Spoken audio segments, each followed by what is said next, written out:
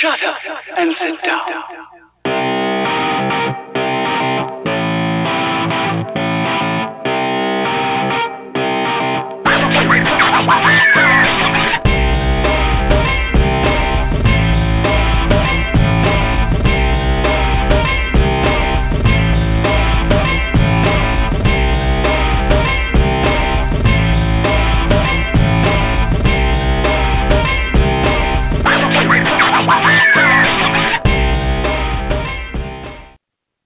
Shit. I lost the chat room. I lost the thing. Anyways, good evening, everybody. It's been a thing. It's been a thing. Am I locked in? Am I good? Okay. Okay. So, Julie and I were talking earlier, and both admitted that we're kind of having a few problems with November.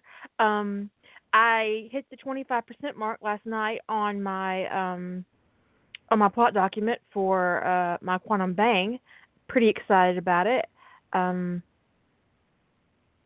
have any obvious plot holes yet, so that's always good. It's always good. You know, your first draft's going so smooth. Unfortunately, November's looming, and I've got nothing. But I did want to share with you guys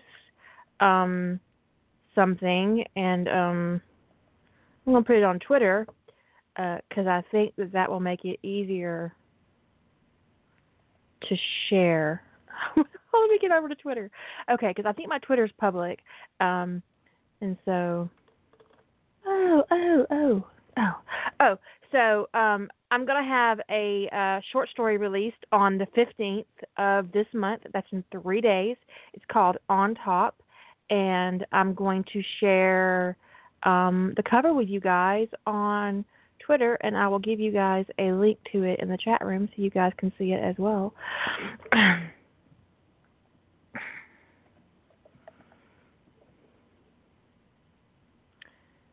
And I believe that I should be able to share it in the chat room just like this because my Twitter is public.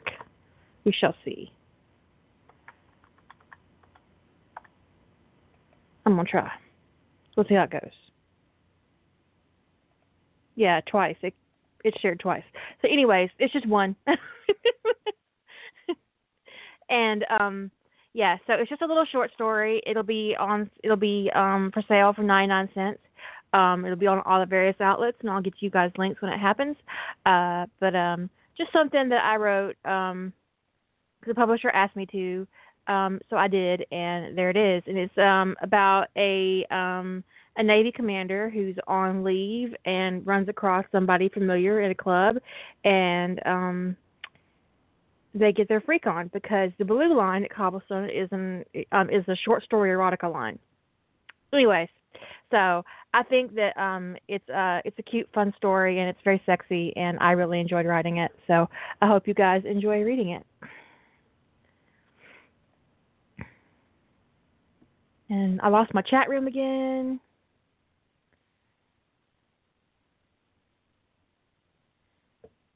And I shared that on Twitter, you guys, and I didn't even put anything on it. Just so I could get up.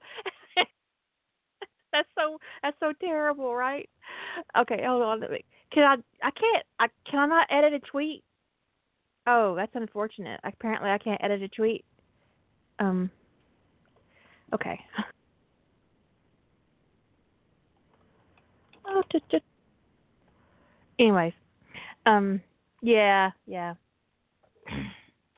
It's a lovely little picture of a man. I appreciate men.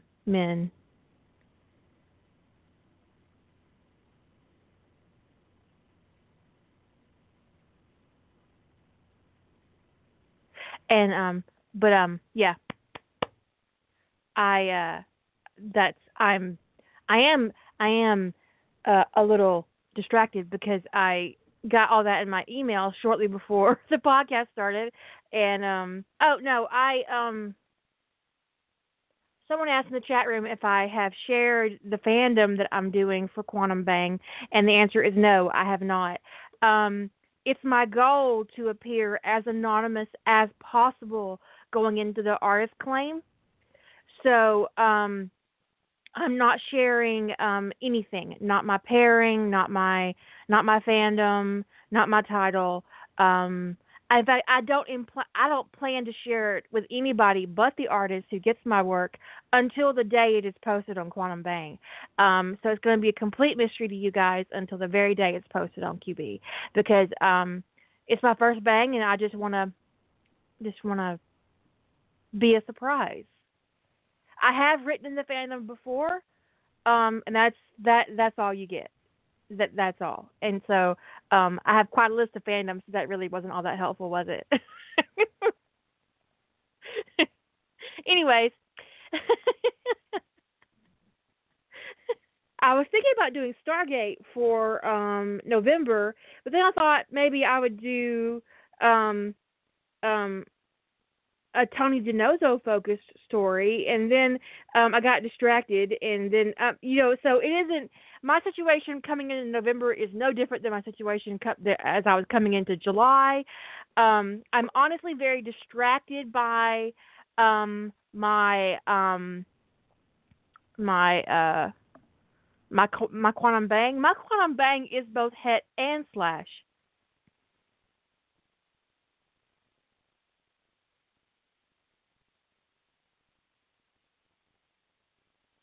No hints. It's everything. Every hole in the storm.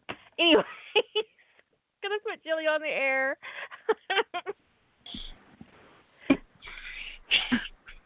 I'm gonna have to find okay? a use for that. Any hole in a storm.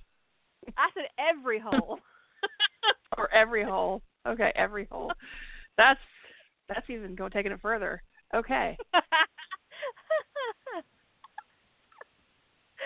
But yeah, I do want my story to be a complete surprise, and Jilly and Lady Holder are a beta alphaing for me, and I think I can safely say that this story is a little bit outside my norm. I would say so. Yeah, but I think that my readers will be really pleased and surprised. But so let's just get past this before I say too much. Okay. But great.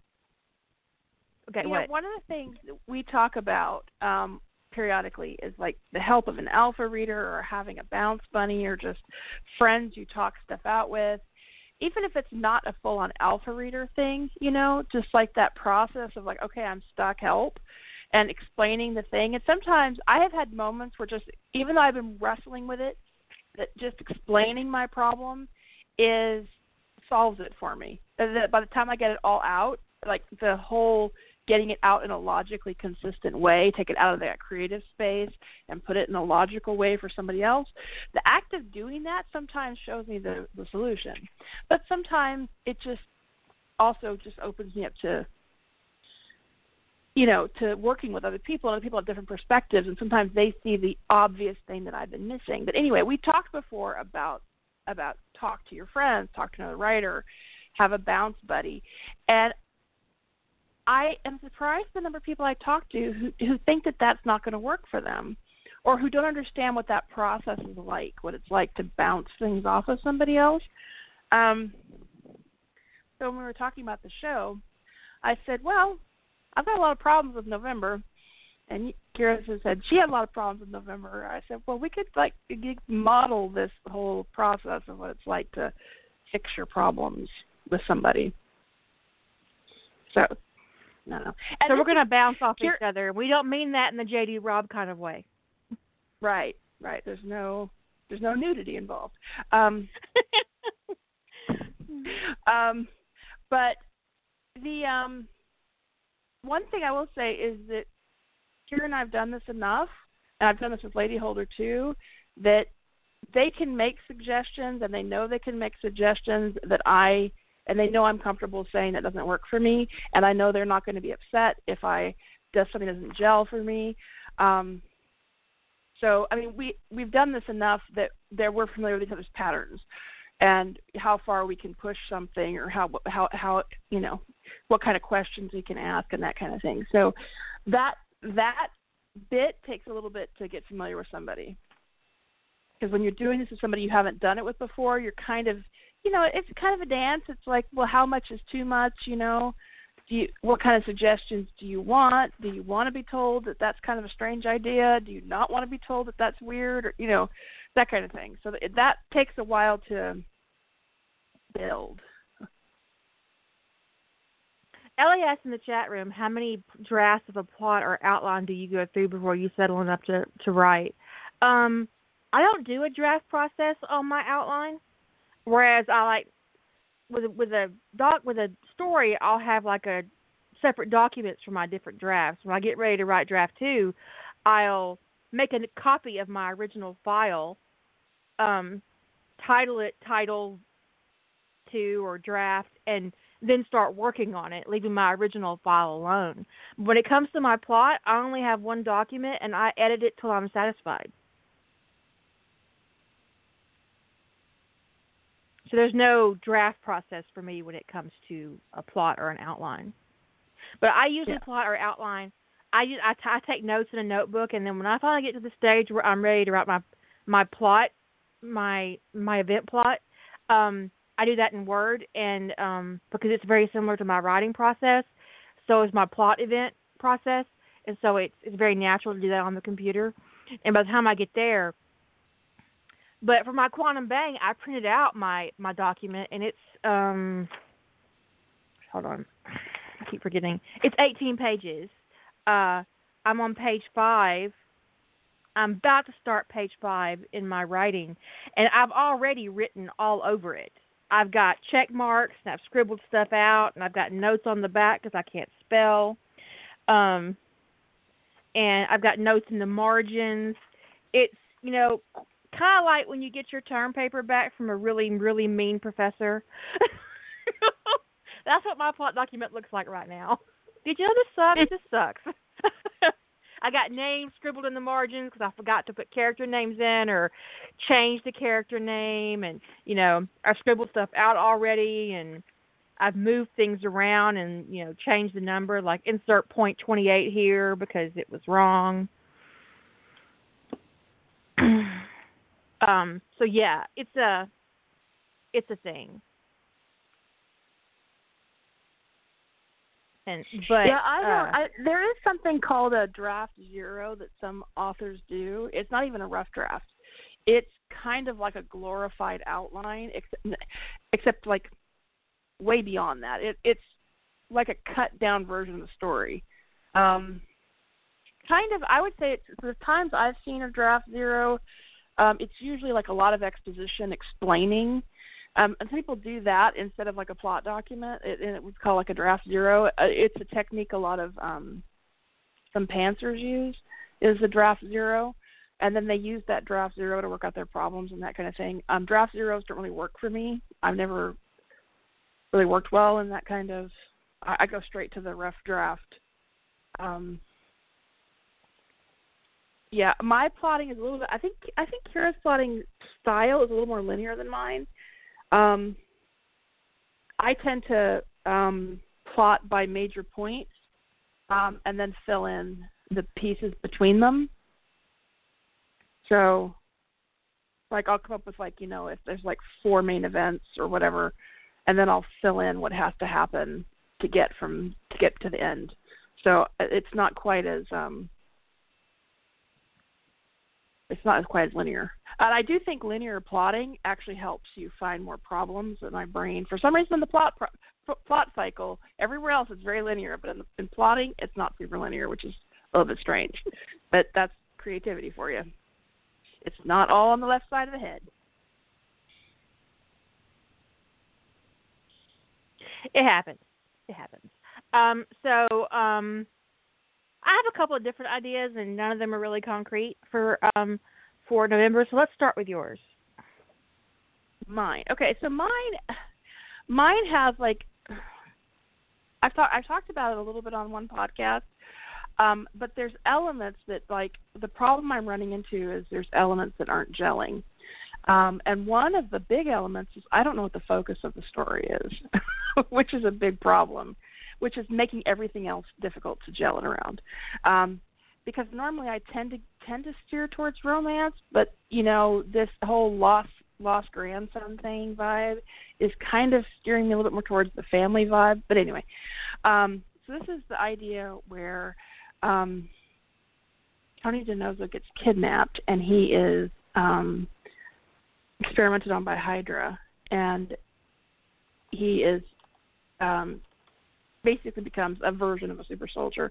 But it's in that process that they reveal to Steve that he's got a grandson, and that it's his grandson who's missing, and that they need the Avengers' help to try to find Steve's grandson.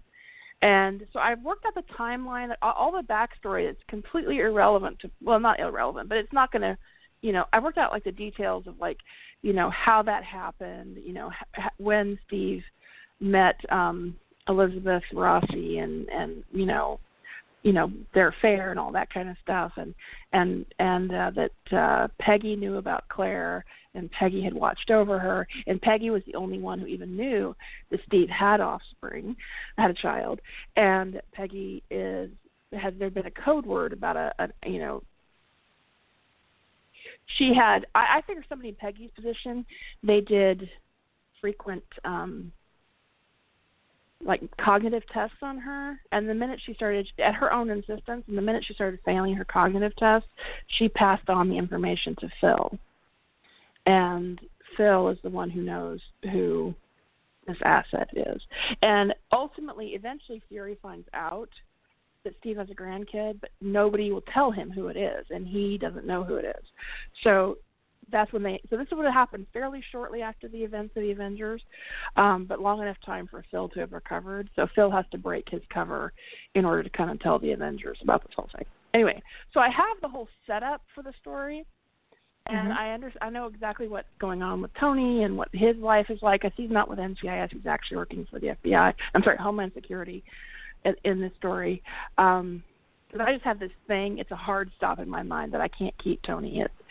In most of my stories, I don't have a framework to keep Tony at NCIS in 2012. I can't do it. So he's long gone from NCIS. He's working for Homeland. And so they go and get him. That's all the setup phase, right? And then my idea just fizzles. It's like I've got all this setup, but it's not going anywhere. So what's Tony's code name? Sentry. I like that. That was your suggestion. Was it? Well, yes, it was. I'm very pleased with my work on your story so far. I wish I remember why I suggested it.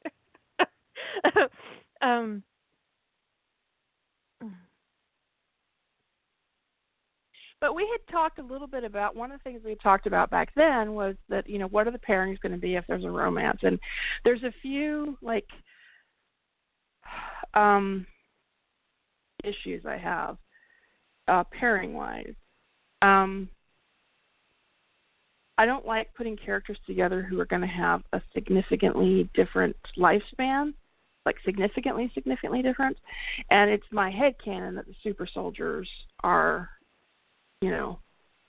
very long-lived. So there's that. And then, I don't know. I thought about focusing the story on Steve. My initial thought was to focus the story more on Steve and not on Tony, and about Tony's the ripple effect of Tony coming into his life at that point and kind of taking over his adjustment in the world and sort of mitigating S.H.I.E.L.D.'s effect on Steve, and thereby preventing the shenanigans that were the Winter Soldier. I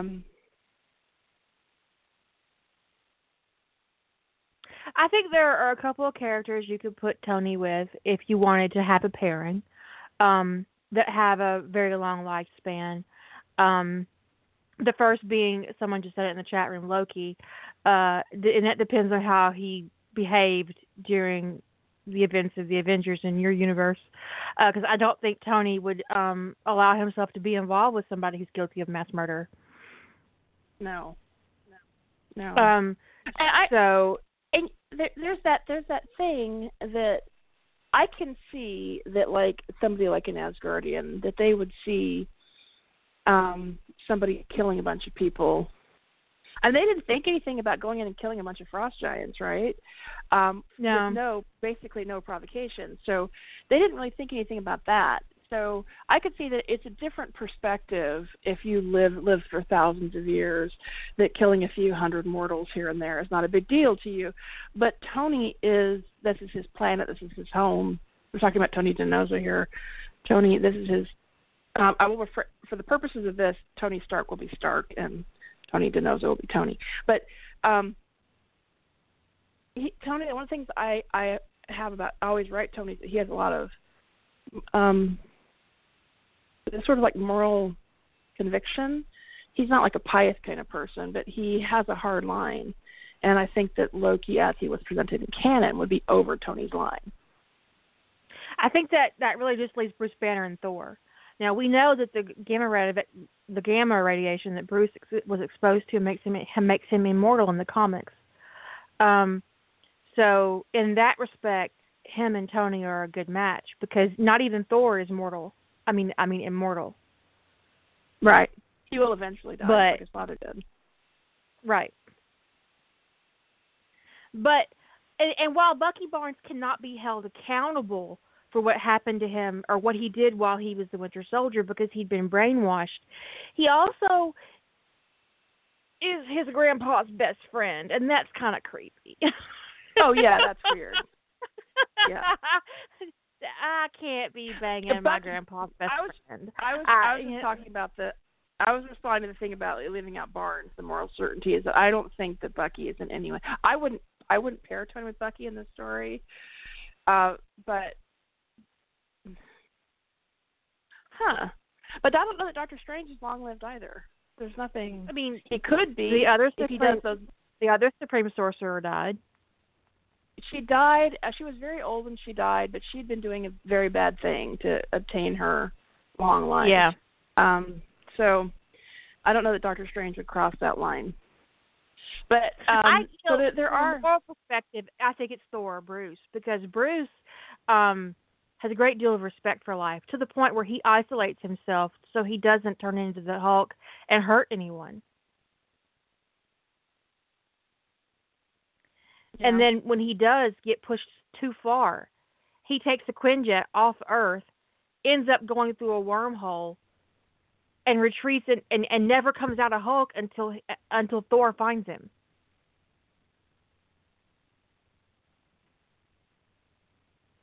So, in a lot of ways, Bruce is very much a good choice for Tony. But, it really depends whether or not you want to have a relationship-focused story. Yeah, and that's the issue. It's like, if I want to go that direction, it's Thor or Bruce. Or I could focus the story more on Steve, and but I think there's going to be some focus on Steve anyway, because part of the reason for the timing of the story is to intercept that whole Winter Soldier plotline, because it can't happen anyway. Because one of the things that I have kind of as one of the ideas I have right now, it's in my plot, but it's one of those elements that could be removed, but it's a big element. If I take it out, it changes. The whole plot changes. So it's an early element, which is that one of the Winter Soldier's current task at that point is to work in this lab. He's the security for this experiment. So he's the one escorting Tony back and forth to these experiments. And Tony takes him with him, takes Bucky with him. So Bucky is... Tony's able to hide because the serum is a part of Tony was born with the serum. It wasn't given to him. So he's able to hide that the serum is becoming effective. He's not allowing them to see that he's changing, because, like I said, this isn't the big old horrible painful process for him, which is what they are looking for, is that if it works, he's going to be in agony or something, and he's not. And the reason the way I'm working it is that's because it's intrinsic to who he is, that serum is in part of him, and they're just activating it's more like activating for him, more like activating a recessive gene than being genetically changed. So, he clocks Bucky when he is ready to bust. So he basically busts himself out because tends to be the right things is ultimately Tony tends to free himself. So he's getting himself out, and he just clocks Bucky and knocks him out and takes him with him because he recognizes that there's something there. So, anyway, so if I do that element of they have Bucky at that point and Bucky's rehabilitation and stuff then becomes a factor in the story.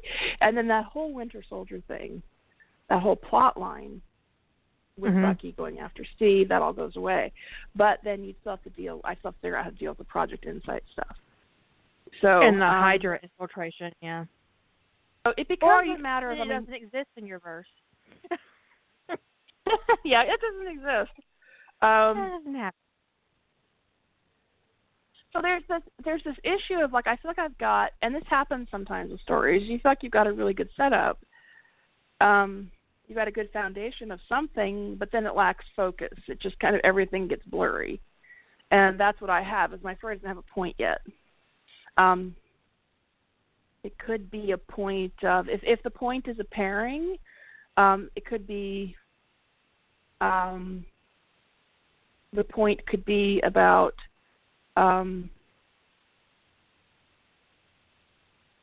shaping Steve into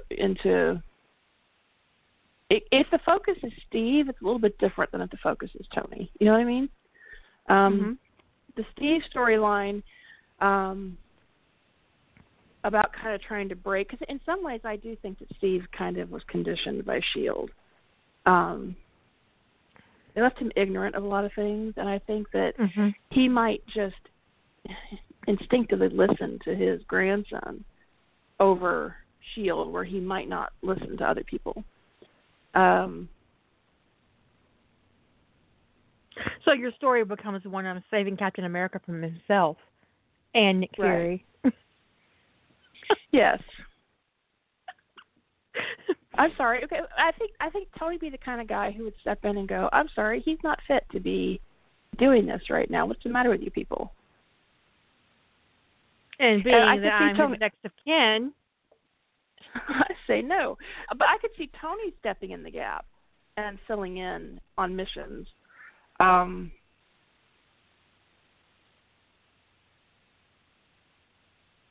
But I think that he would immediately see what they were doing with Steve was wrong. And I think that he would he can't be out there doing this stuff right now. I mean, unless there's another alien invasion, you got to find somebody else. It can't be him.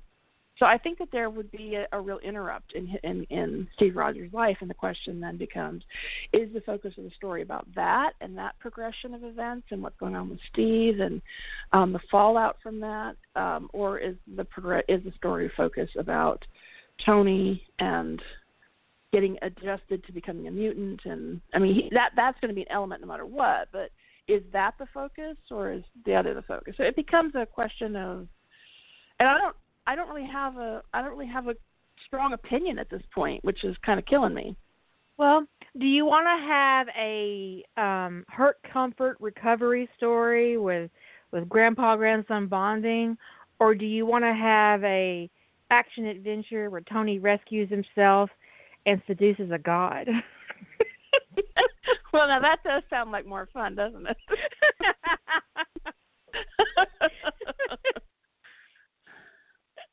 I mean, well, when you put it that way.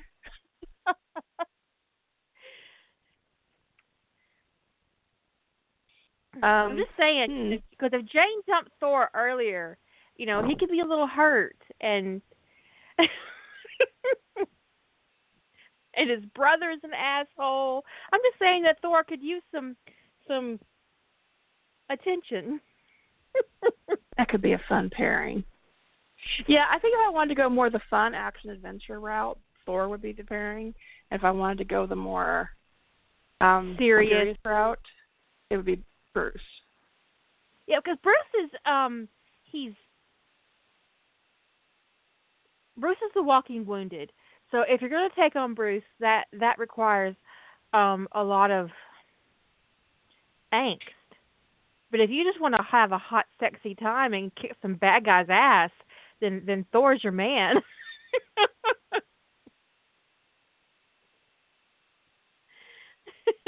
You know? Yeah, yeah. I mean, Thor wasn't around for any of those events, but there's no reason I can't change that.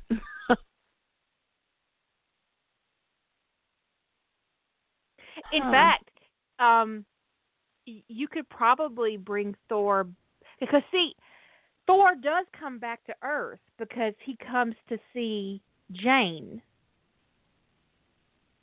So they do repair the Bifrost Bridge to the point where he can travel back and forth, right? So, and then when he comes eventually. for Loki in the beginning of the Avengers, so he has a way to Earth. And it could just be, trying to get Heimdall's attention, saying, you know what, I need Thor. My grandson's in trouble, and I need more help than I'm getting. So, Yeah. Yeah, there definitely could be ways to get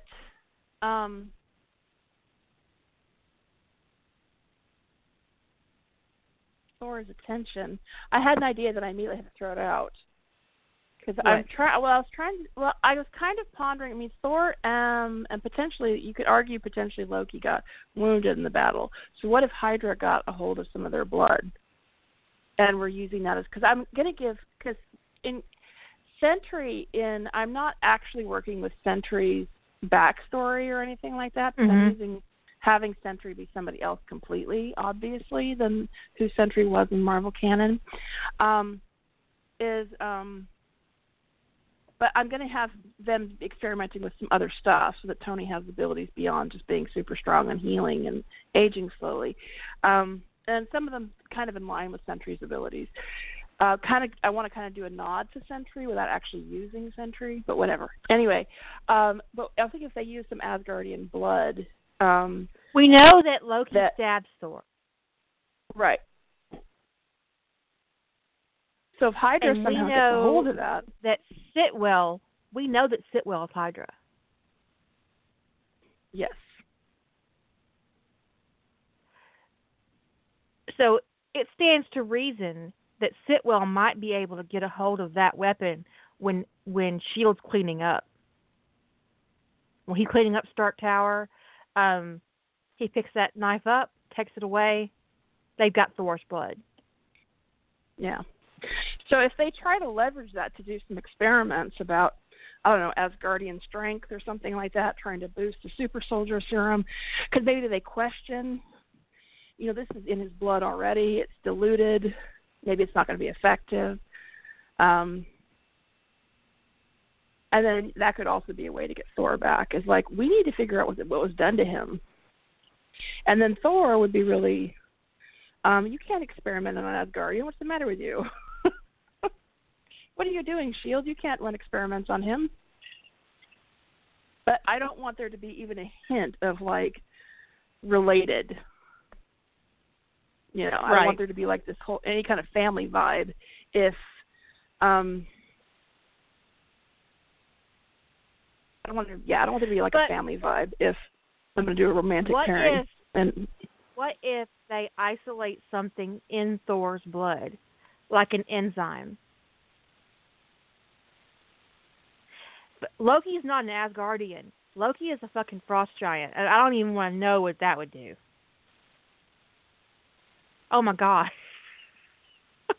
That would be... But what if... Okay, you have the golden apple. What if they were searching for the enzyme that gives our Asgardians their long life? And it's something from the golden apple, and they find it in Thor's blood.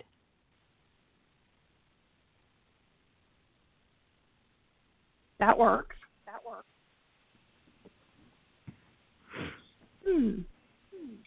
Okay, so if I go that route, I'm liking that. I mean, that gives it focus. Is this would be then the story about Tony getting used to. There'd be the subplot would be the building a bond with his grandfather thing. That would be kind of That would be the subplot. But the main story would be about Tony getting used to these abilities and trying to figure out what they are, trying to bring Hydra down, because Hydra would be heavily invested in getting him back. And he might end up only safe on Asgard. Oh, that could be interesting. Yeah. He might have to go to Asgard for a while. Oh, it's too bad. He has to go off and live in a beautiful kingdom with his hot ass godly boyfriend. That poor boy. It's a shame.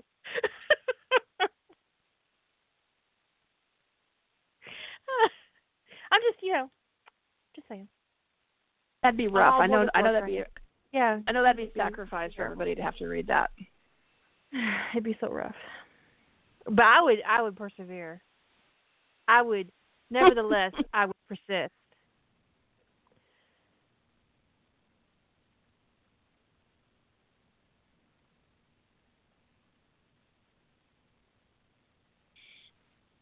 Okay, so that helps. Focus is everything, right? I mean, you can have the greatest setup in the world, but if you don't know where your story is going, it's just going to fizzle. I think that's my problem with synthetic. I was trying to go in too many different directions at once, and I fizzled last year. So, year before, whatever. Yeah. Well, whenever that was.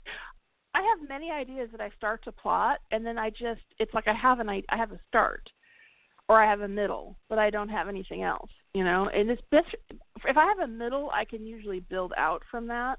But if all I've got is a beginning or a world building idea, I can spend a lot of time building details and stuff, but then it starts to like, well, where is this going? What is the point of this?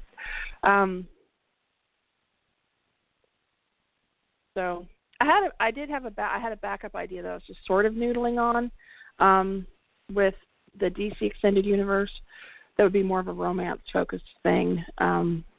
Obviously still the mutant thing, but I was still I really liked all the work I had done on this whole Tony and Steve's grandson. So I really wanted to, try to work that out, but I was like, well, I have no idea where this is going. What is the focus of this? Is there a pairing? Is it more like, this kind of family vibe and Tony and Steve bonding as they go around the country on motorcycles? I didn't know. But I like this idea of working more towards the Thor-Tony angle. I think that's interesting. And it would be kind of different. I've never seen that pairing in fandom.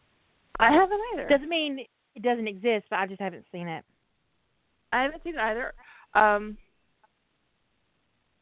if it does pop, if it's out there, or if it pops up between here and November, I will not be reading it because I strictly avoid rare pairs that I'm planning to write.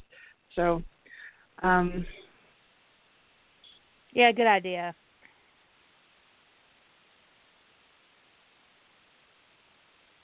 Because clearly when I first conceived this story, it was funny because when I first conceived this story idea, it was way earlier this year, like before I started plotting for July, and I couldn't conceive of Tony Stark and Tony DeNovo. It just made no sense to me. and then July came around, and I got over it. But it didn't change my mind about the story because of the lifespan issue. Right. Now, I could, if I wanted to, I could do something probably with Extremis and sort that thing out. But I think that would be bringing in a lot of angst into the story because of the tension between at that point in time, which post Avengers, most of us resolved the tension between Stark and Rogers into a romantic pairing, but it was still there. I mean, they were getting along, but there was still tension there, right? So I don't think that tension would be helped by Stark fucking Steve's grandson. So, no. Especially since I'm half convinced most of it was sexual tension. I'm pretty sure it was sexual tension too. And I mean, that's kind of the only point at which I can get those two together is immediately after the first Avengers movie. Once the Winter Soldier happens, the pairing just goes right out the window for me. So the Yeah. timeline, the timeline for their pairing is pretty, you know. I like to do a canon divergence. Sometimes before Avengers and sometimes after, but I'm pretty much done right there because I'm not on board with what Steve does in Winter Soldier. I'm sure as hell not on board with what happens in Civil War or Age of Ultron. I'm 100% done. Yeah, it's just they wrecked it. So you do have that window of opportunity. And because I want to be able to work with Steve in a positive way, that's why the timing of the story. It also gets Phil back into the Avengers because that's just as a fix I would always put in. Agreed. Now, I have to say, I would slant this differently if I were writing this for the Quantum Bang. I'm not, folks. This is my November story. But if I were writing this for the Quantum Bang, I would slant it differently because of the fix-it angle. And because I would want that theme to be pervasive, I would focus on the fixing of the Winter Soldier plotline and saving Bucky and getting Phil back. Those would be my focus points, and Tony would be like the catalyst for those events, as opposed to it being a story about him and his progression with being a mutant. So that would be a different focus if you were to make that. I mean, there are fix-it elements no matter which way I go, because there are things I don't like in canon that I'm always going to try to fix. But if my theme is fixing stuff and I'm trying to really explore the ripple effect of a fix, then I would focus more on what the subplots of Steve and the Winter Soldier and Bucky and Phil and all that stuff.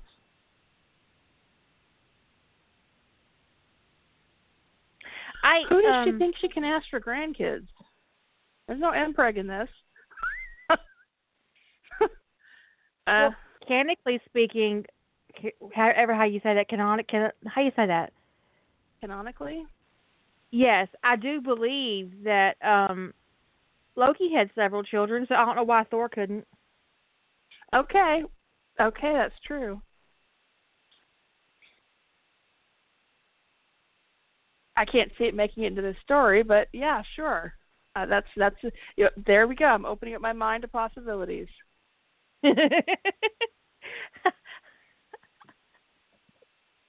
So, magic.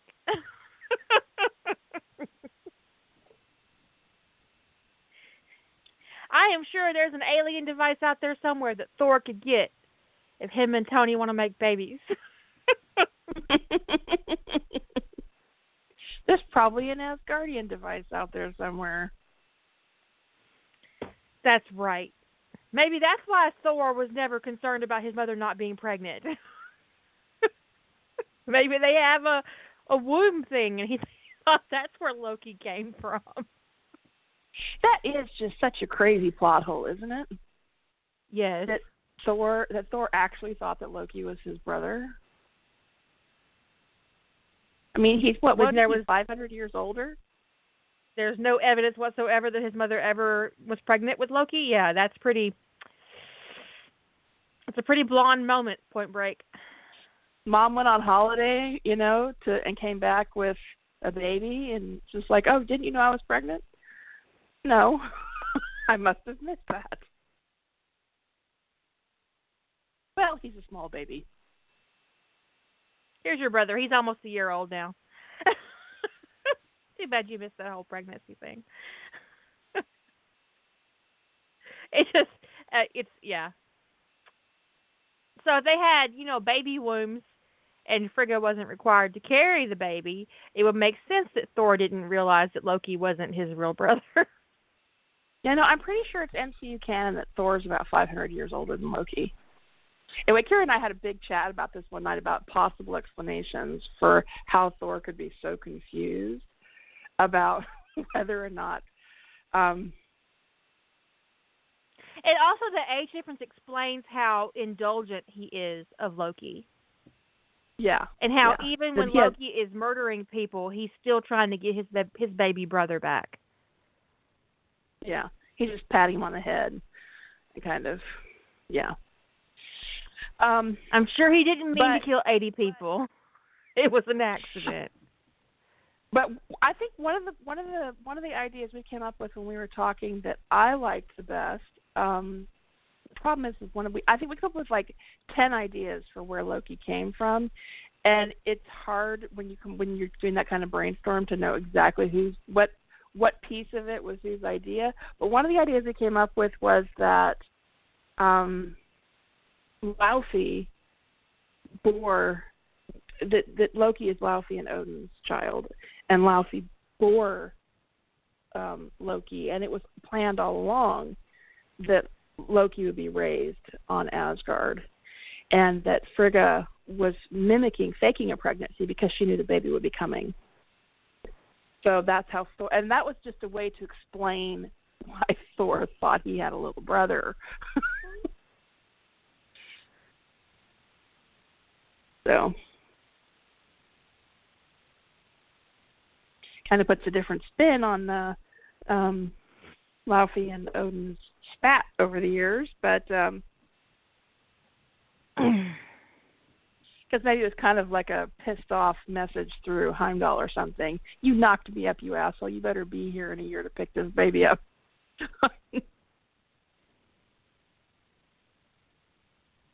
Yeah, that could be. It could be. The thing is she would have had to have faked a pregnancy because nobody knew that Loki was adopted. Unless there was. I mean, you could say that Thor went on an adventure for a couple of years and comes back to the little brother, but nobody else knew either. And if people knew that Loki was adopted, Loki would not have been surprised to find out later that he was adopted. It would have come out because there were a lot of people who didn't like Loki, and they would have used it against him. Marvel canon has them almost 500 years apart. I don't know about seeing them as children together in the first Thor movie. I haven't watched it in a very long time. I don't remember. Maybe. I don't know. If they did, then there's an inconsistency in... Oh, that would be a surprise. Yeah, Marvel having an inconsistency. Huh. Surely not. That's my sarcasm. I'm being sarcastic.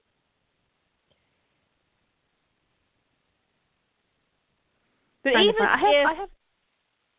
even if Loki and Thor were close enough in birth order that Thor would not have noticed or been aware of the fact that his mother never carried Loki, the rest of the kingdom had to know. Yeah. Unless Frigga put some kind of spell on the whole kingdom to hide his her lack of pregnancy. Well, there's conflicting information on timelines. One site says that when he brought Loki back to Asgard, that he raised him alongside his own son Thor, which implies Thor was young. Another site says that there are 500 years in difference in age between them, and they're both MCU sites. So I don't know. I don't have no clue what's accurate.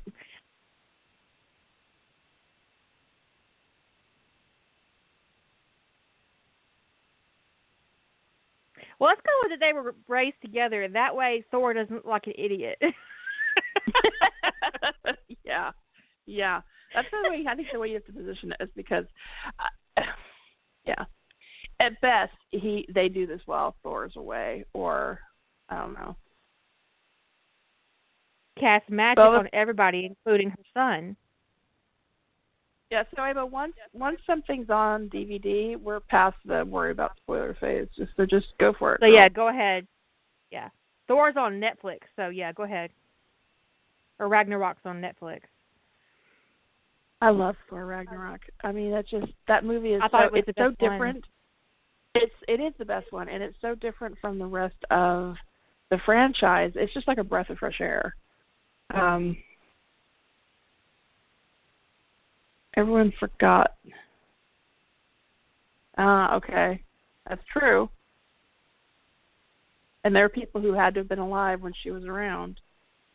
Which I think probably it boils back to Frigga, who's used magic. I think Ragnarok was definitely the best Thor out of all of them. In fact, I would put it in my top 5 Marvel movies. Yeah, I would too. It and Black two of the more recent movies. It and Black Panther.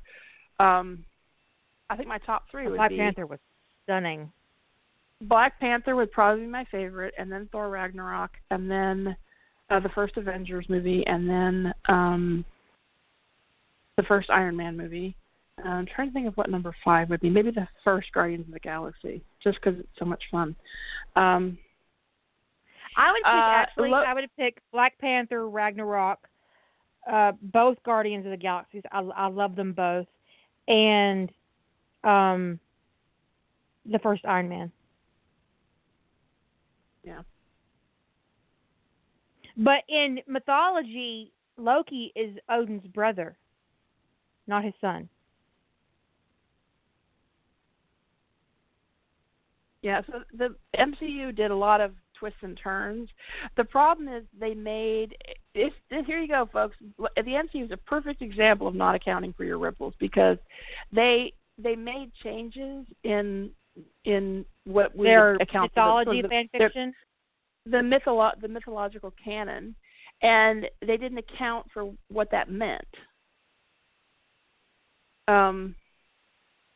What that would look like. I mean, they have so many plot holes and issues in their timeline. I mean, I spent, even though I was working in a fairly narrow window with the stuff in July, I still looked at a lot of stuff at Timeline to try to figure out, because they retconned stuff in Iron Man 2, the dates. And no, they retconned Iron Man, the first Iron Man, the dates of first Iron Man to occur, I think, 2 years later than they actually originally did. Anyway, Kira was trying to help me make sense of the timeline, and it's just dizzying, the number of inconsistencies and plot holes they have, and it's terrible.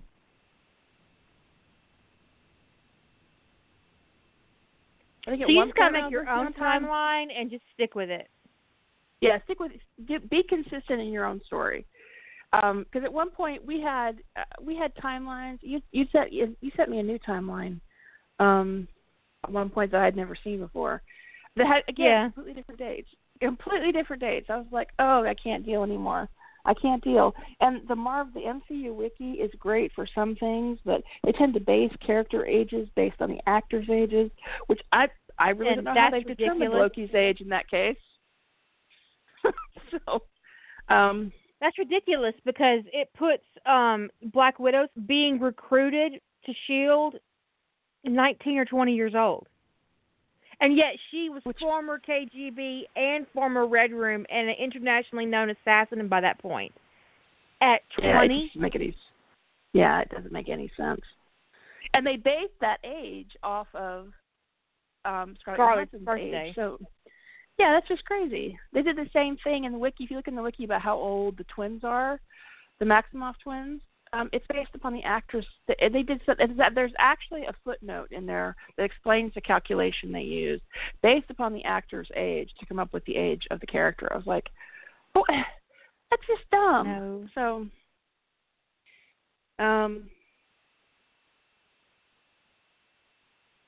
well, yes, Jean Grey doesn't exist in the MCU. I'm sorry, she's owned by. Who owns that? Is that Sony or Fox that owns?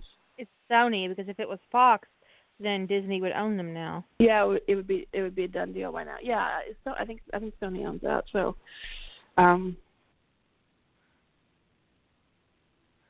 wait, no, because Deadpool is now Disney, right? Deadpool, I don't know. I think maybe, I don't know how Deadpool got Avengers in the movie. I've never quite understood the mechanism by how that works, because it's almost like Deadpool straddles some, and maybe they just let it be because it's Deadpool. They straddle some weird line where both the mutant verse and the Inhuman verse, he's in both of them. It's very confusing. Although I have to say that Deadpool 2 had the single best after credit scene ever made. That was so good. That was Fight exceptional. Fight me if you disagree. I'm gonna be I'm gonna be in it. I'll fight you because what? No, you can't. It was hysterical. And remember, we talked about that, and I said after you've seen Deadpool 2, we need to talk about how luck is a power, because wasn't it a superpower? Yes, it was.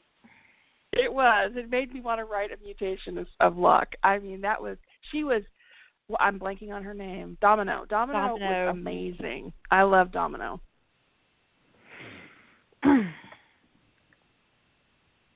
Yeah, Deadpool does straddle everything. I would totally buy that. Although my favorite line in that whole movie comes from the girlfriend when he says, "Don't fuck." Who's he tell her she can't fuck?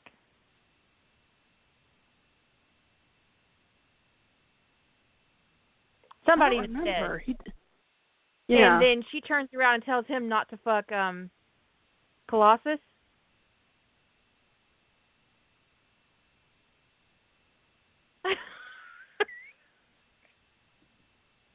Because he's like, that was actually on the table.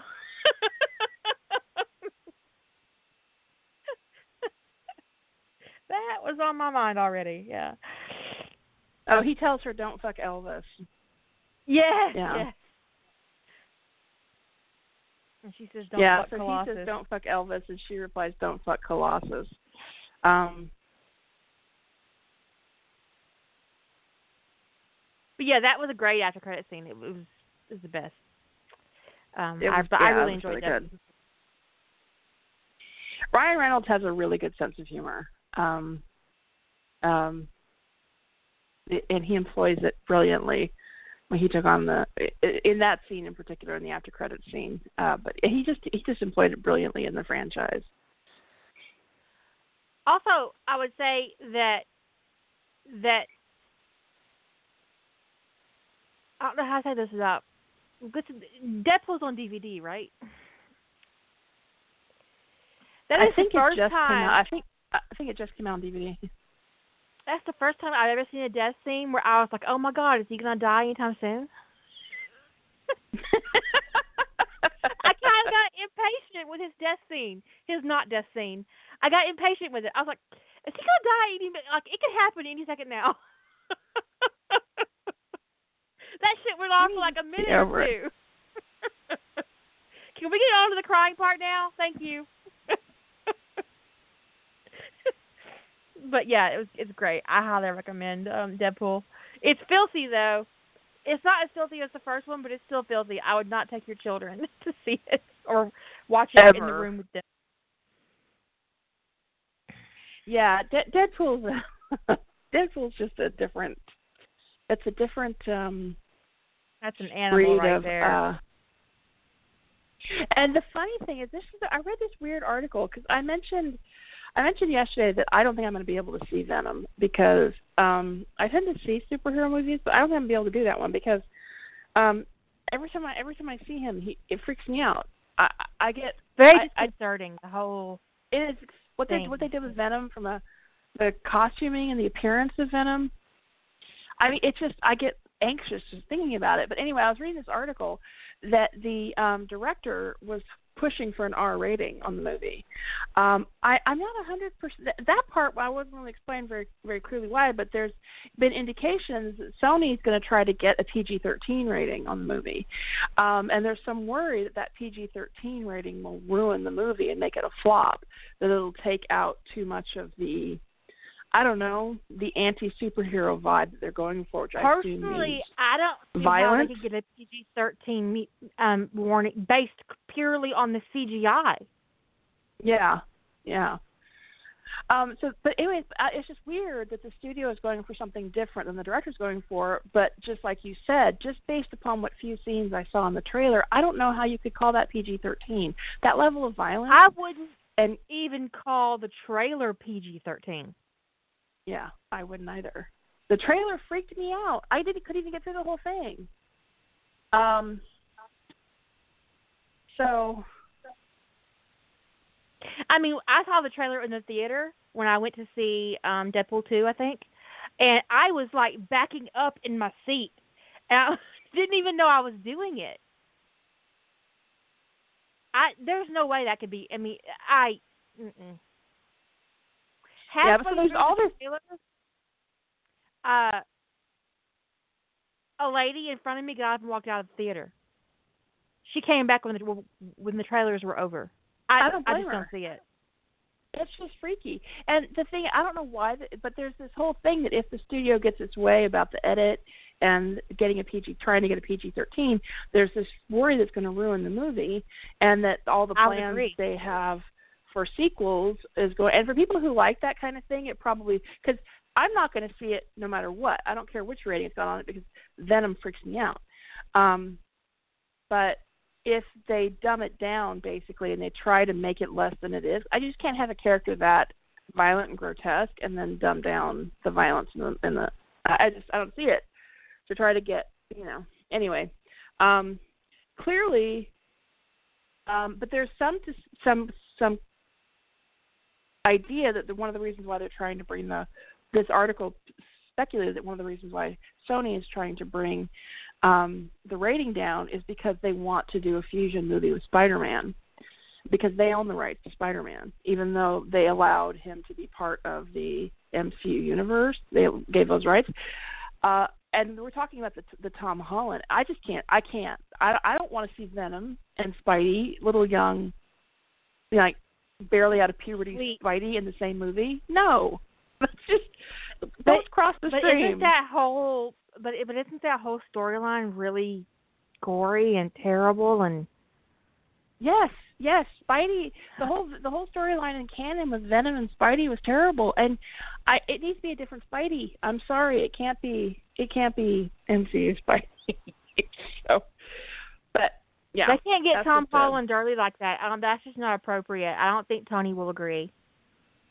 I think Tony's got something really serious to say about that. When he gets his little Spider-Man back, he's not going to let Sony get him dirty with Venom. That's right. No.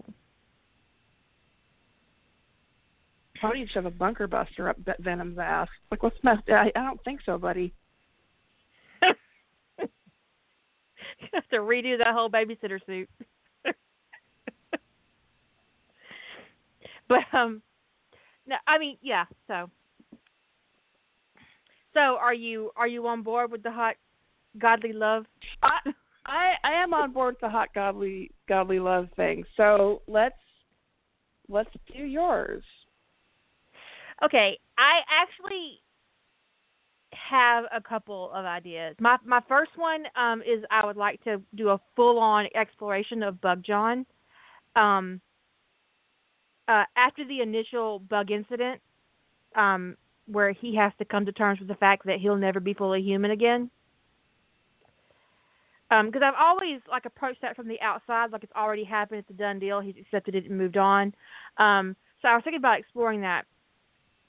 But then there's another part of me and I started this idea before, but it didn't work out the way I wanted it to because I did something stupid with it, where McKay leaves the Stargate program when they try to send him to not Antarctica, but Siberia.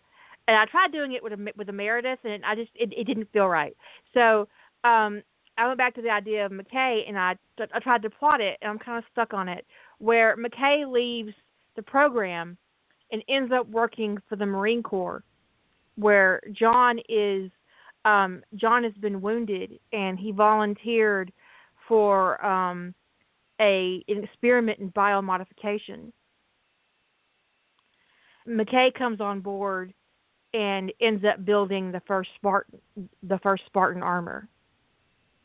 Wow. And he builds it for John.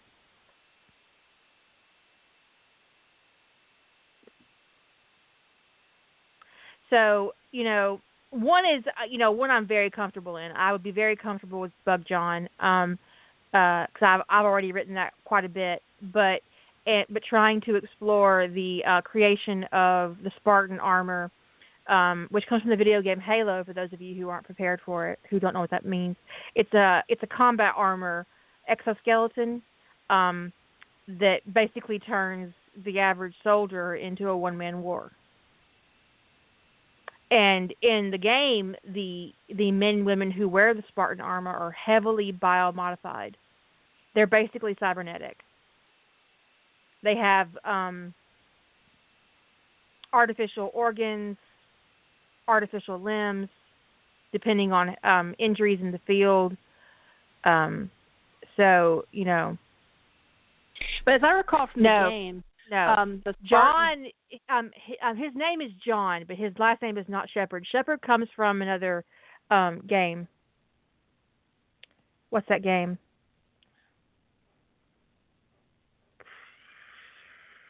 It's a different game. I can't think of the game, but Shepard's a different game. And if Senna was listening to this, she'd be shouting it at us. But Shepard is not in Halo. So go ahead. Yeah, I know his name is John, but in my head I never think of anything but the Master Chief. So I don't make any connection to John Shepard. But what the Spartans, I mean, it wasn't just Spartan. If I recall from the game, and I haven't played Halo since it was one of the first 2 versions of it, I think. They also lived a very solitary existence too. Yes, which is why when I was first building a Spartan SGAU, I made them kind of like Sentinels in that they required, I think it is biomass, Willow, where that Shepard comes from. But that they had an engineer that worked with them in the field, like a guide, and that they were connected. Because what my world building was is that after the war with the Covenant, it became known to the general public that Spartans were basically stolen children, and that they had been conditioned and brainwashed from childhood to be Spartans. And so when they revamped the program, they could only take adults, and the adults could only be volunteers. And the problem was because they weren't modified as children, living in the suit, even short term, was driving them insane. So they needed something, and the idea was that connecting with them with another person mentally would help stabilize them. And so each Spartan got an engineer.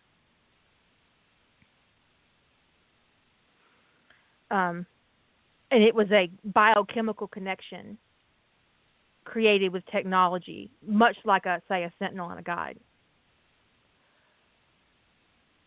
And I have several parts of that written, but then, Master John was the Master Chief was Spartan 117, and his first name was John. We don't find out his first name until Halo 2, I believe, when Cortana. No, it's Halo 3. She calls him John. Their ship is being destroyed, and he's in stasis, and she's calling for him, and he's not getting through. She's not getting through to him, and she starts screaming his name, John, John, and then he comes up out of the pod he's in and grabs her, and they end up being thrown off the ship. And I think that's got to be Halo 4. The Master Chief's first name is John, and he doesn't have a last name because he was stolen. He's an orphan, and he was stolen by the government and modified.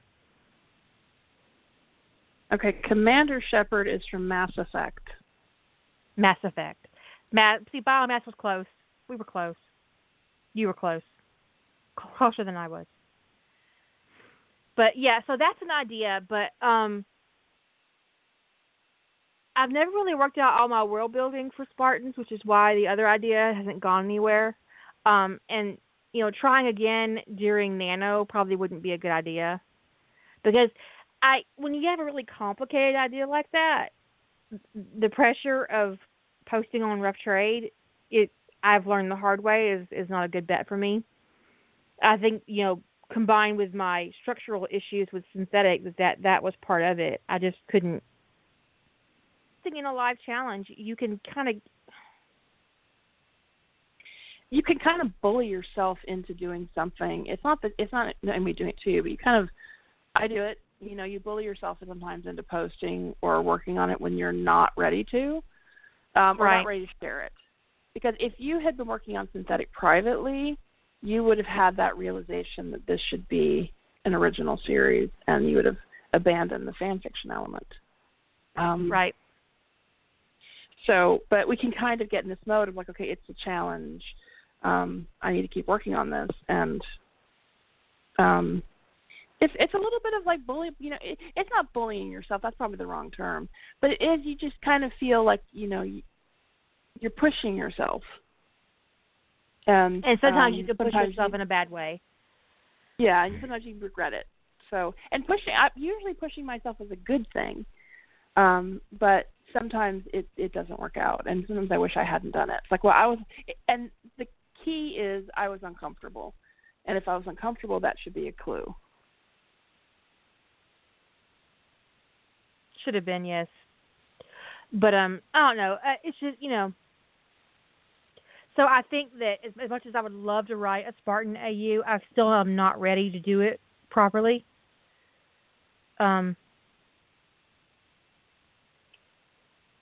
So it takes me back to Bug John. Which I think is a fascinating idea.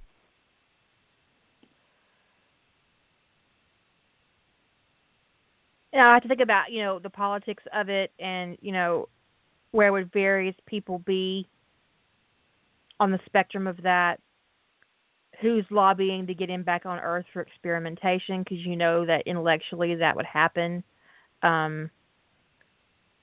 Where are his allies? Obviously I would consider McKay an ally. I'm on the fence about Beckett. Well, Beckett is he's so inclined to experiment. Polarizing. Yeah. Yeah.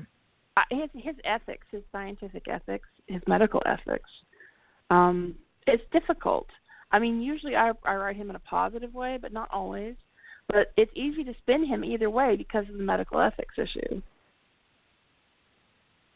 And that's a big deal when it comes to a doctor or a scientist. You have to, if you're going to entrust your life to them or you've got a serious problem, you have to have confidence in their ethics. And he could be a very difficult character. So wouldn't it be interesting if the reason John gets called back to Earth and it becomes an issue is because Carson experiments on him? Oh. That would be interesting.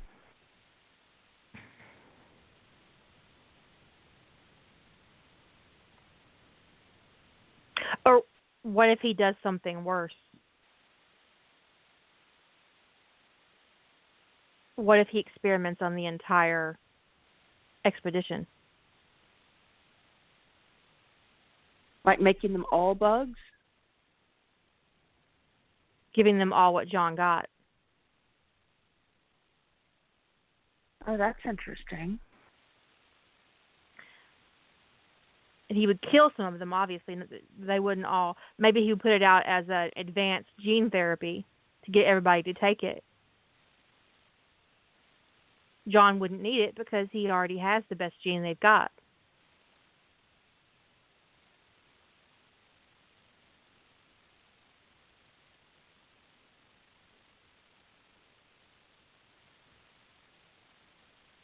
Or he puts it out as a vaccine or something, and he experiments on the entire expedition, and he kills a very large portion of them.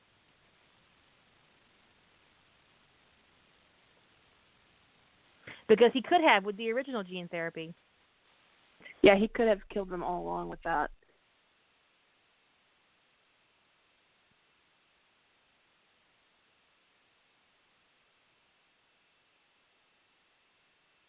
I like the idea of a vaccine, just something, innocuous that they wouldn't expect to be a problem. And that your chief medical officer is giving you, so why wouldn't you trust him? And then people start dying.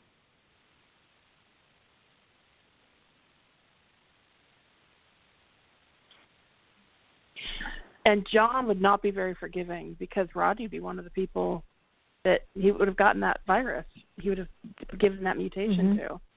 I mean, so what he basically creates, so either he kills you or he creates what amounts to a superhuman, except it's, bug.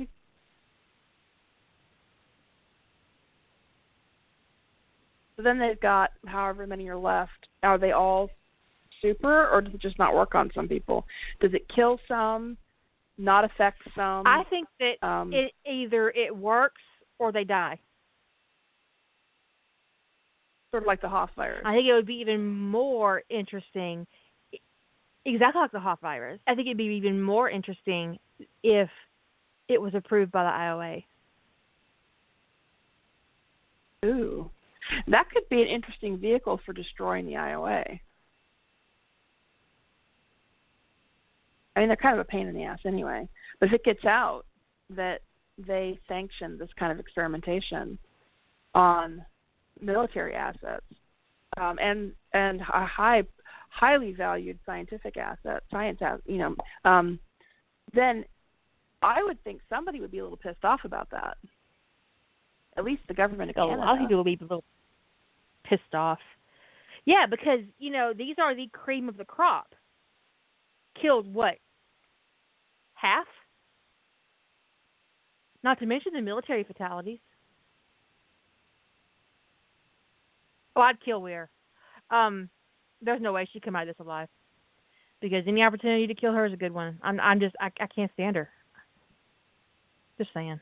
Yeah, she'd be fun to give her some serious consequences because if she passed the order along and agreed with it, she'd be fun to give some consequences to, but then you'd have to write her, and that's not any fun.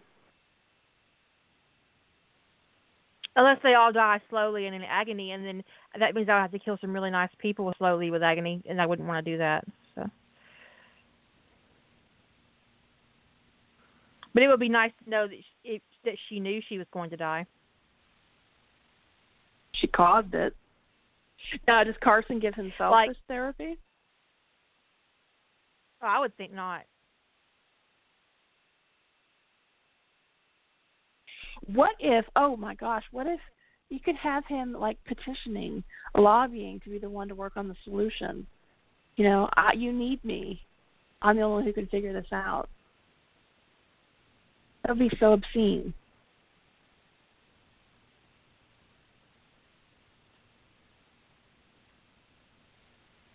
It would be obscene. But totally within character. Beckett has a God complex. Yeah. And that God complex eventually killed him.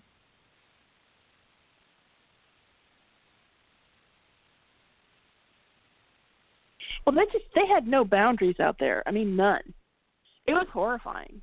The first time I watched the show, I was a little bit like, wow, they just gave gene therapy to people without even blinking.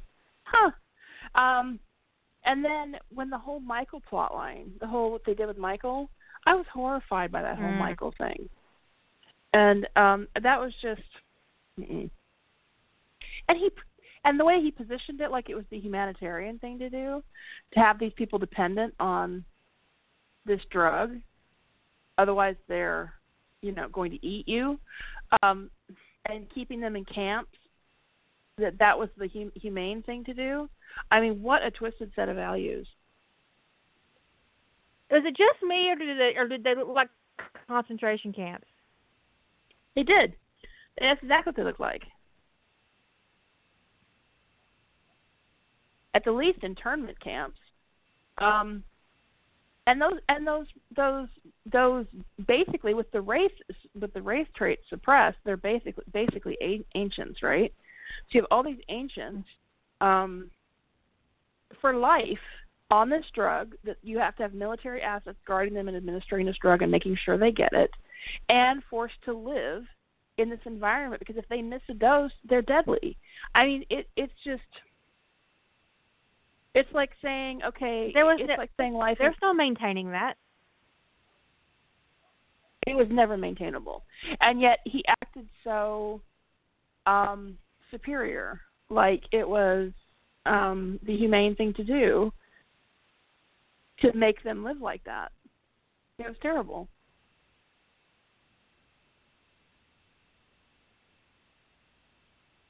But I do like the idea of Beckett experimenting on the entire population of Atlantis and killing a whole bunch of people. Because the SGC does shit like that all the time, and there's never any consequences.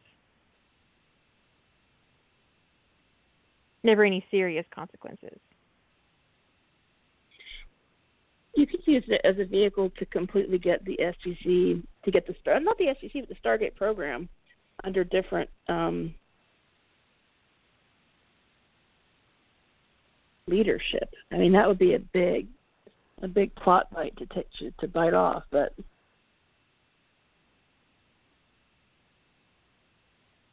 What, you mean like UN oversight? Yeah, because if the whole thing blows up, right, like they come back to Earth because half their population is gone, and those that are left aren't human anymore. I mean, I don't know what the Eratus would do to them, make them smarter, faster, longer lived, and they come back, and it's the IOA is responsible for all of this.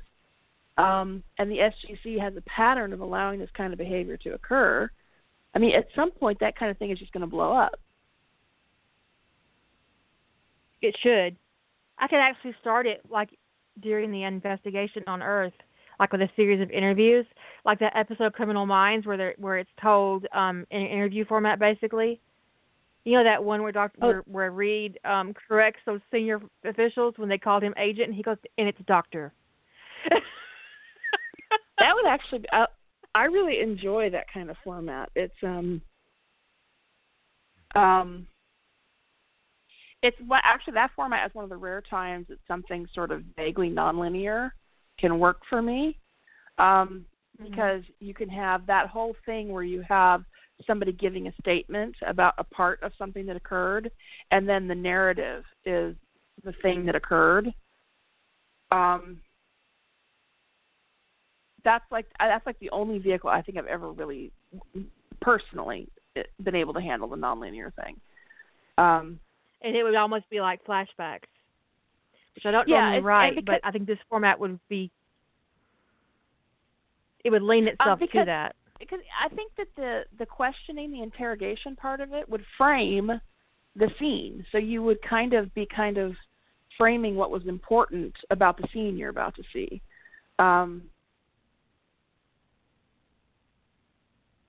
There was a really powerful there was a really powerful episode of Code Black like that where a doctor got killed, and they made some risky decisions on how to treat her in the emergency room.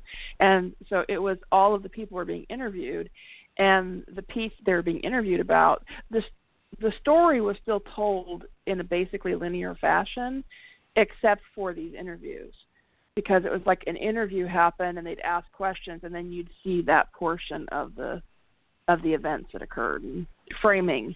Yeah, that's the way why I think I would do it. I think I would do it that way. Keep it in a linear fashion, and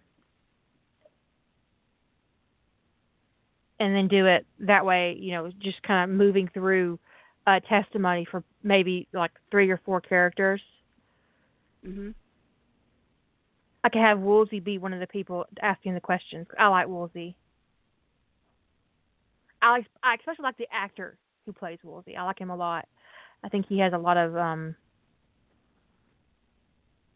he has a great presence. I agree.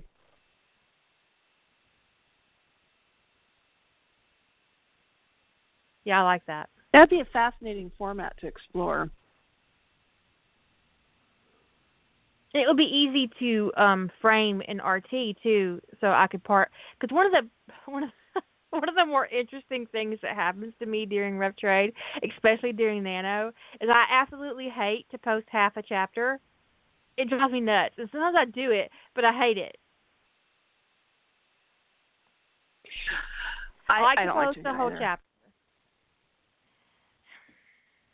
It drives me nuts. I've done it. One year I made myself do it. It was like whatever I had written that day is what got posted. But I so disliked doing partial chapters that I just the only time you get partials out of me is in July, because I'm writing a one shot basically that is usually a 3 or 4 part arc. Most of the ones this year were 3-part, and writing a full part would be like 7K, which is excessive for a single post. Although I did it once. I did an 1818K post. So, but that was what I got written that day. So I was like, fuck it, I'm going to post it. But yeah, usually I prefer to, write a chapter, and if it takes me 2 days to write a chapter, then I post every other day. But the one year I made myself post, I just was so unhappy with those partial chapters. I don't know. I think the survivors would all have positive. I mean, they would get the benefits that John was left with, because that's what Carson's that's what Carson was left with. Stronger, heightened senses, maybe a longer lifespan, because the Wraith lived so long. Healing factor. The psychological impact would be so significant that I think the suicide rate could be high, if not monitored carefully. Because the loss of your humanity would be a big stumbling block for a lot of people. Especially considering the nature of their mission, where, the line between them and the Wraith was about, a lot about the difference in human versus Wraith, right? And to be part of this, basically they'd be having, would it come out that they'd be kind of like part of the thing that made the Wraith?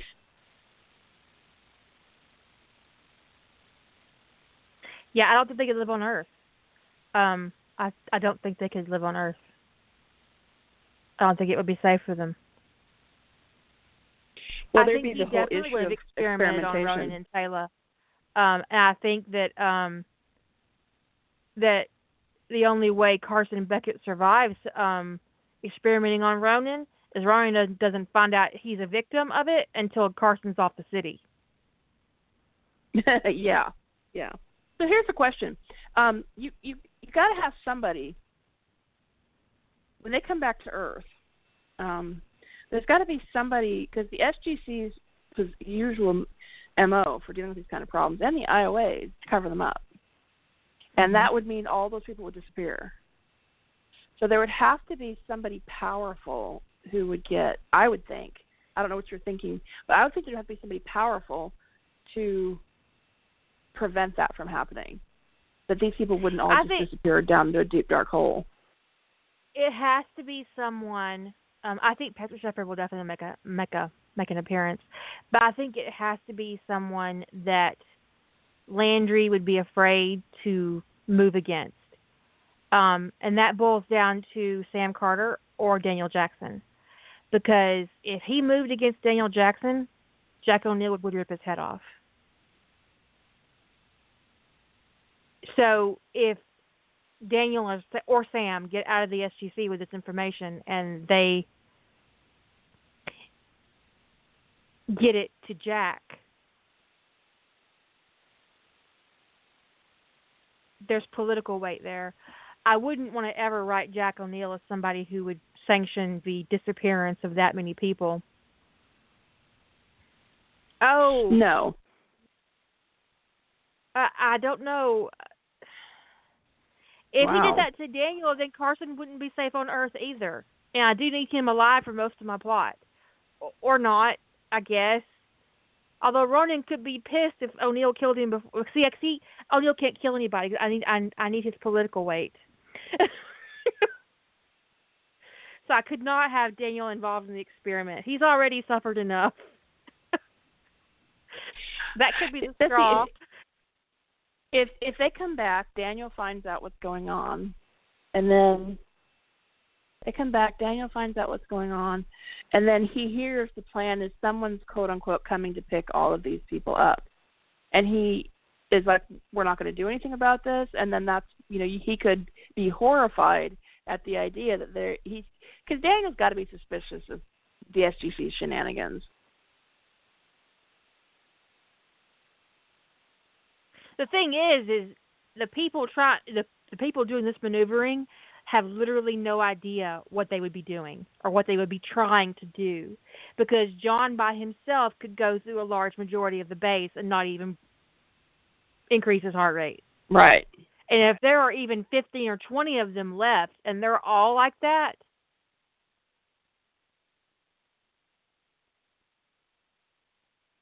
Well, if Daniel Ronan Jackson might has be the that only survivor.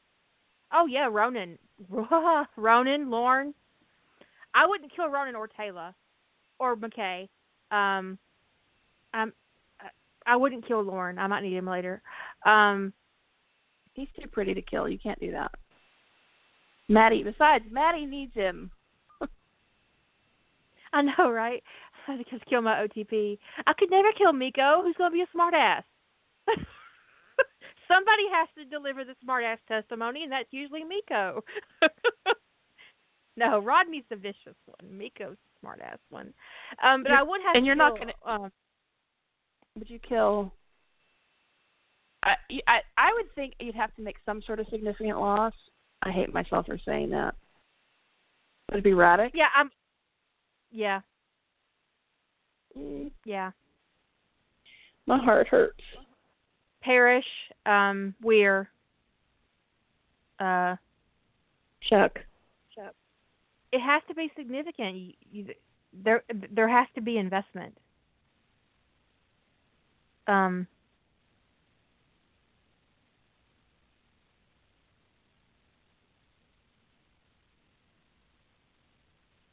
Heitmeier already dead at this point? No, she died later. Okay.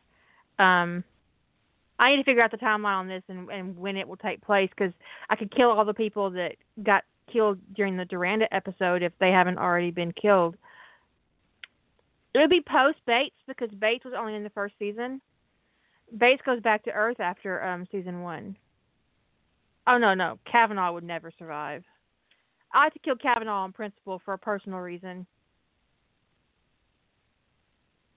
I tend to swap out Kavanaugh and Peter Groden. I tend to find reasons why Kavanaugh's the one on that satellite when the Wraith destroy it, rather than Groden. So that's just me.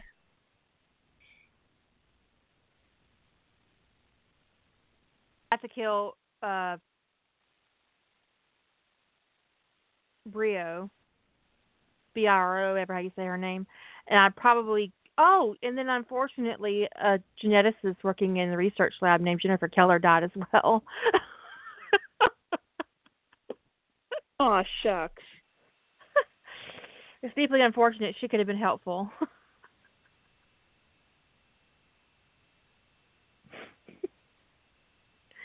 I'd like to put a big old death warning on this. I'd like to put a big old death warning on this and provide a separate page of people who died. If you want to know who dies in this fic before you read it, click here.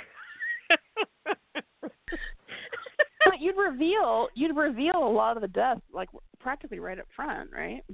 Right. There's no point in not providing a list. So they would already be dead. They would already be dead when the story starts. Yeah. Yeah. So it wouldn't be like a big, secret.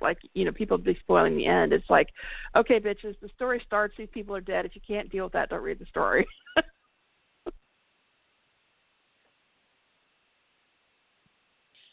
Or you could go the opposite way.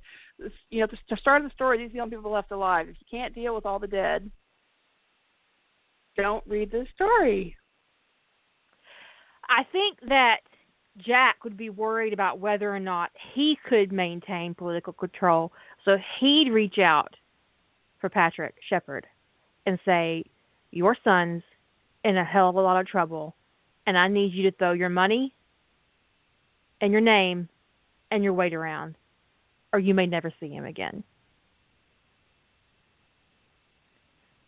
Canon Patrick might tell him to go kiss my ass, but my Patrick gonna get on a plane. He'd be all up in that. He'd be all up in that. What do you mean? If you would like to survive to walk out of this building, O'Neill, I suggest you make yourself perfectly clear. What are you talking about? But yeah, that would be. I would.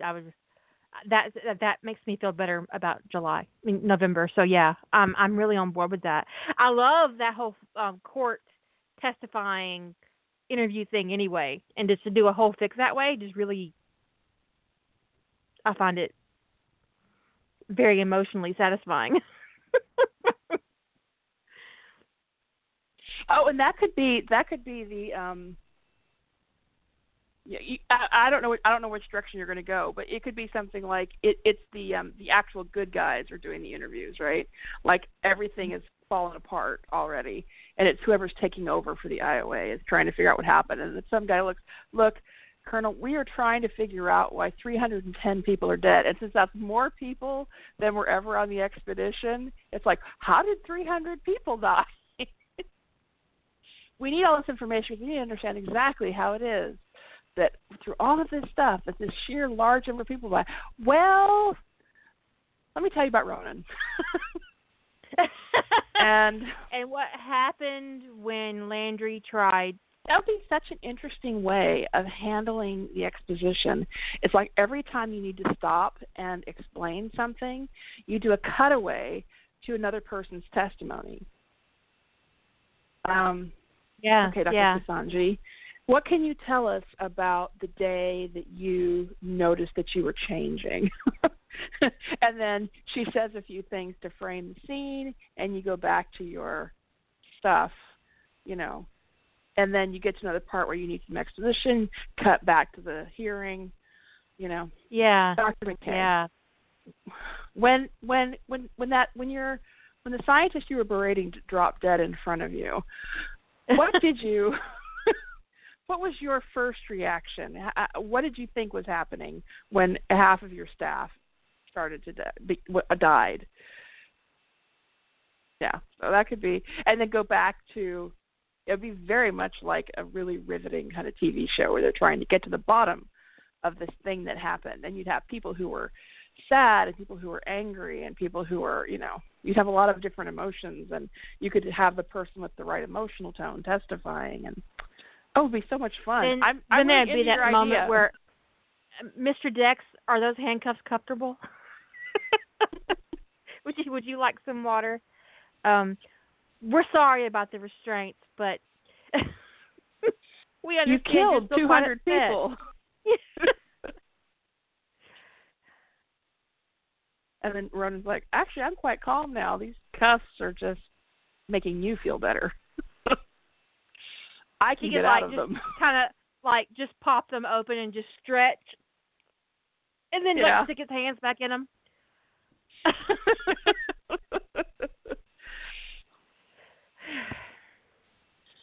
Shepard said these would make you feel better, so I'm putting up with it. But no, I mean, it would. I'm really on board with this. I feel much better about this than I did before because I wasn't sure how I wanted to approach it, but I like the idea of exploring the lack of ethics and the ramifications of human experimentation and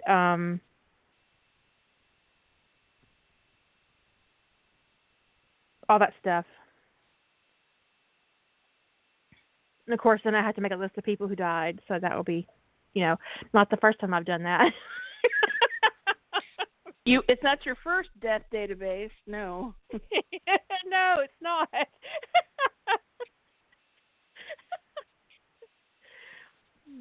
I have to decide if this is like a hearing, a private hearing, or if this is like they're testifying before the Senate, or what. I would hope it's the UN. Yeah, the UN, but it would probably be like a subcommittee on the UN if it was the UN, because they wouldn't do the full assembly. It's too many people. The focus would be too split. They'd probably have a special committee to investigate. What is that called? Who are those people that investigate? I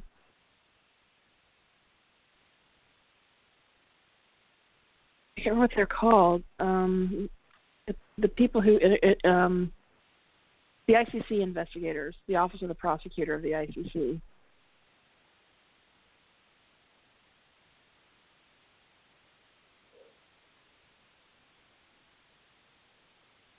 Because would that be the purview of the International Criminal Court? I think so. So that would be what, The Hague? I think so too. Yeah, because that's what. I mean, the IOA is an international body, and they're the ones who fucked up, right? So they'd be looking at who to press charges against, and it would be an international body that would be on the chopping block. Various members of it, potentially not. And then, of course, you know, the people who directly, Landry, Carson, blah, blah, blah.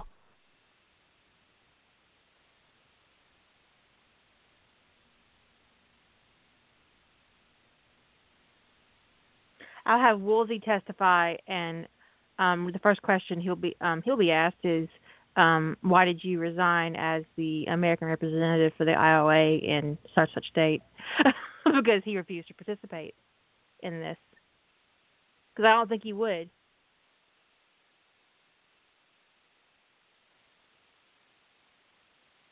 Yeah, I think the minute he knew about it, he'd be like, fuck that. But if he knew about it and resigned over knowing about it ahead of time, I think he'd have gone to somebody. So he would have to not know in advance. Except maybe he went to Landry and Landry didn't do anything. Oh, that'd be interesting. He told Landry that the IOA was sending these orders, and Landry said that he was going to take care of it, and then he leaves the IOA anyway because of the questionable ethics, and then he finds out that Landry didn't do anything.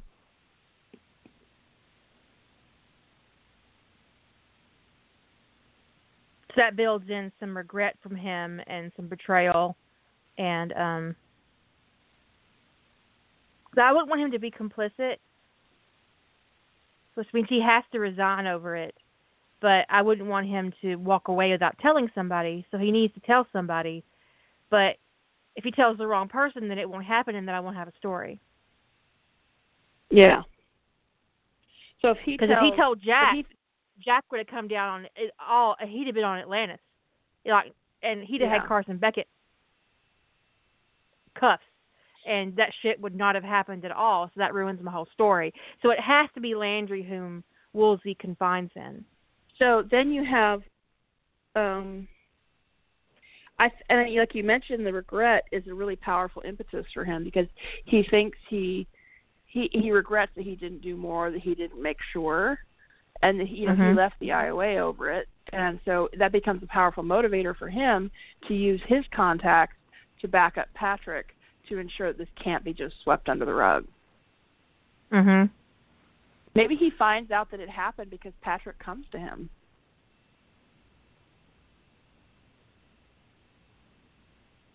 That means I have to put Patrick on the stand too eventually. Well, yeah. Especially if Patrick's getting involved and throwing his weight around, making sure that, John and the few survivors that are left don't disappear. I think I'll start testimony with O'Neill.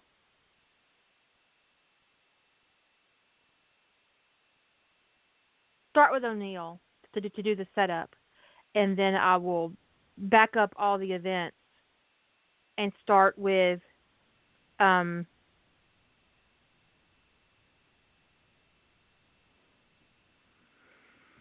maybe Miko, or just a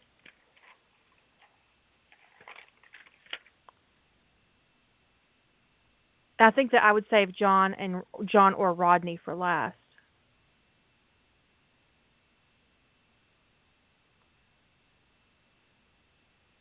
But I could enter this would take place over, this trial would not last one day. It would be over a week or two, perhaps 3. So there would be scenes with the cast outside of the trial as well, I think. I don't know. I could do the passage of time with dates. We are speaking to Dr. The date is. Oh, yeah. And then they could reference the date on Atlantis, so you'd have a reference for how far back in time you're talking about. I'm gonna need a big old timeline. Timeline. I love timelines. Someone sent me a link to a timeline builder. I'll have to see, find that link.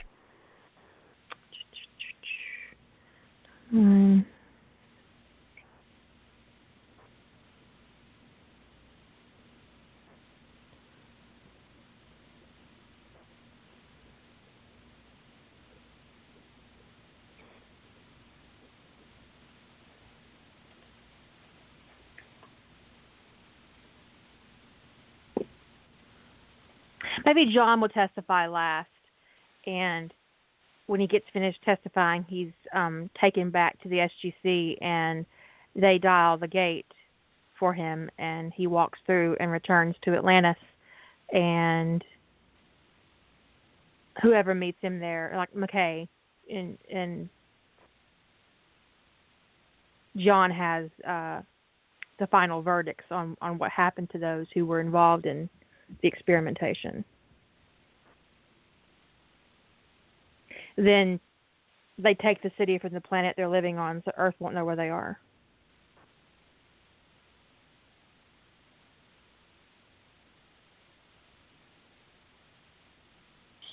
Well, I'm really jazzed about this. I try not to get too emotionally attached to other people's ideas, but I really like this. I'm really looking forward to Tony and Thor getting it on too. So, because sometimes you plot bounce with somebody and you just get so excited about their idea, and then it doesn't work out for them, and you're like, "Oh, I'm sad." But such is life; it happens that way sometimes.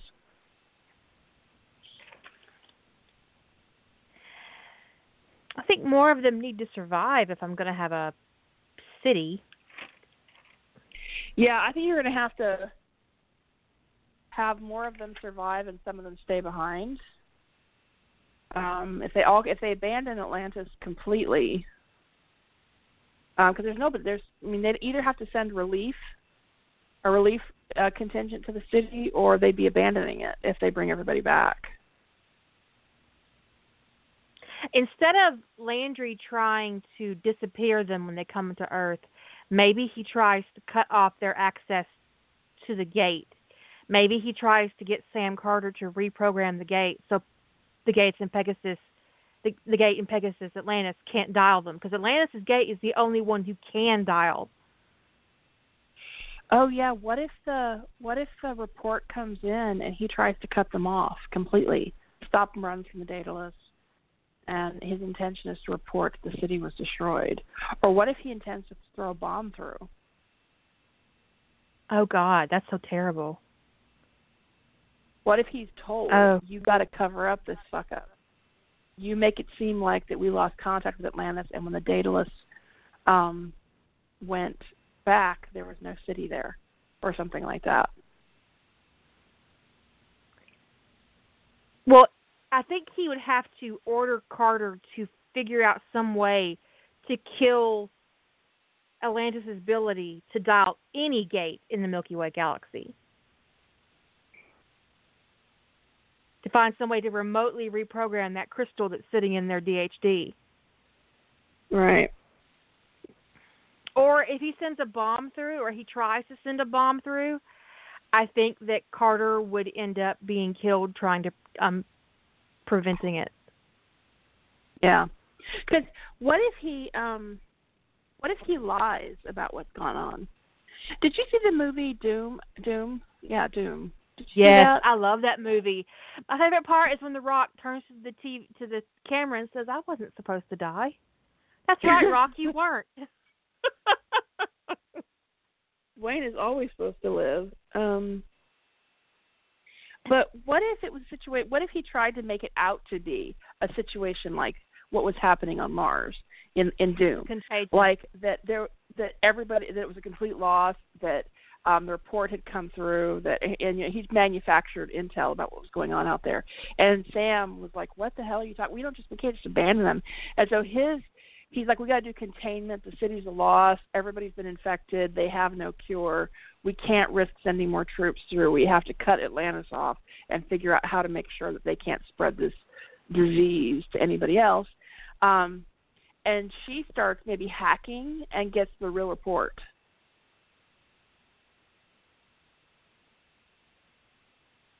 And finds out what really happened. I think that she probably will do that, and it'll get her killed. Ouch. And maybe Landry thinks that he contained it by killing Carter, but she'd already told Daniel. And maybe Mitchell. I mean, you kill Daniel or Carter, anybody from his original team, and Jack's going to tear a hole in the universe to try to figure out what the fuck happened. Maybe Sam hides the data in one of Daniel's notebooks, and he comes to his office after her funeral and he finds it. That's too much time. I don't want to give Landry time to actually try to destroy Atlantis. I like the idea, actually, of him trying to send a bomb through to destroy their gate, or to destroy their gate, and SG-1 fans are going to kill me. Sam and and blowing up Atlantis' gate. Yeah, and they have other gates, and he doesn't know that they've harvested a space gate or something, and it's just never come up as being, they were waiting to see if it was necessary, and then their gate gets blown up, and it becomes necessary. Because maybe he's never paid that much attention to what's going on in Atlantis, and that taking out their gate isn't going to fix his problem. Maybe they don't have the gate then. The idea of Sam Carter making the sacrifice play and closing the gate shield on Earth before the bomb can be sent through. Oh, and she's like puts a virus or something in the system that's going to take them time to figure out how to unlock the shield. And the bomb goes off and kills her and whoever's with her. Wow, that would be really powerful. Which means I might have to open up with Daniel Jackson's testimony instead. It could be, Dr. Jackson, can you tell me about the day that Colonel Sam Carter was killed? And that was my opening line. How many people do you think would read it or just close it immediately?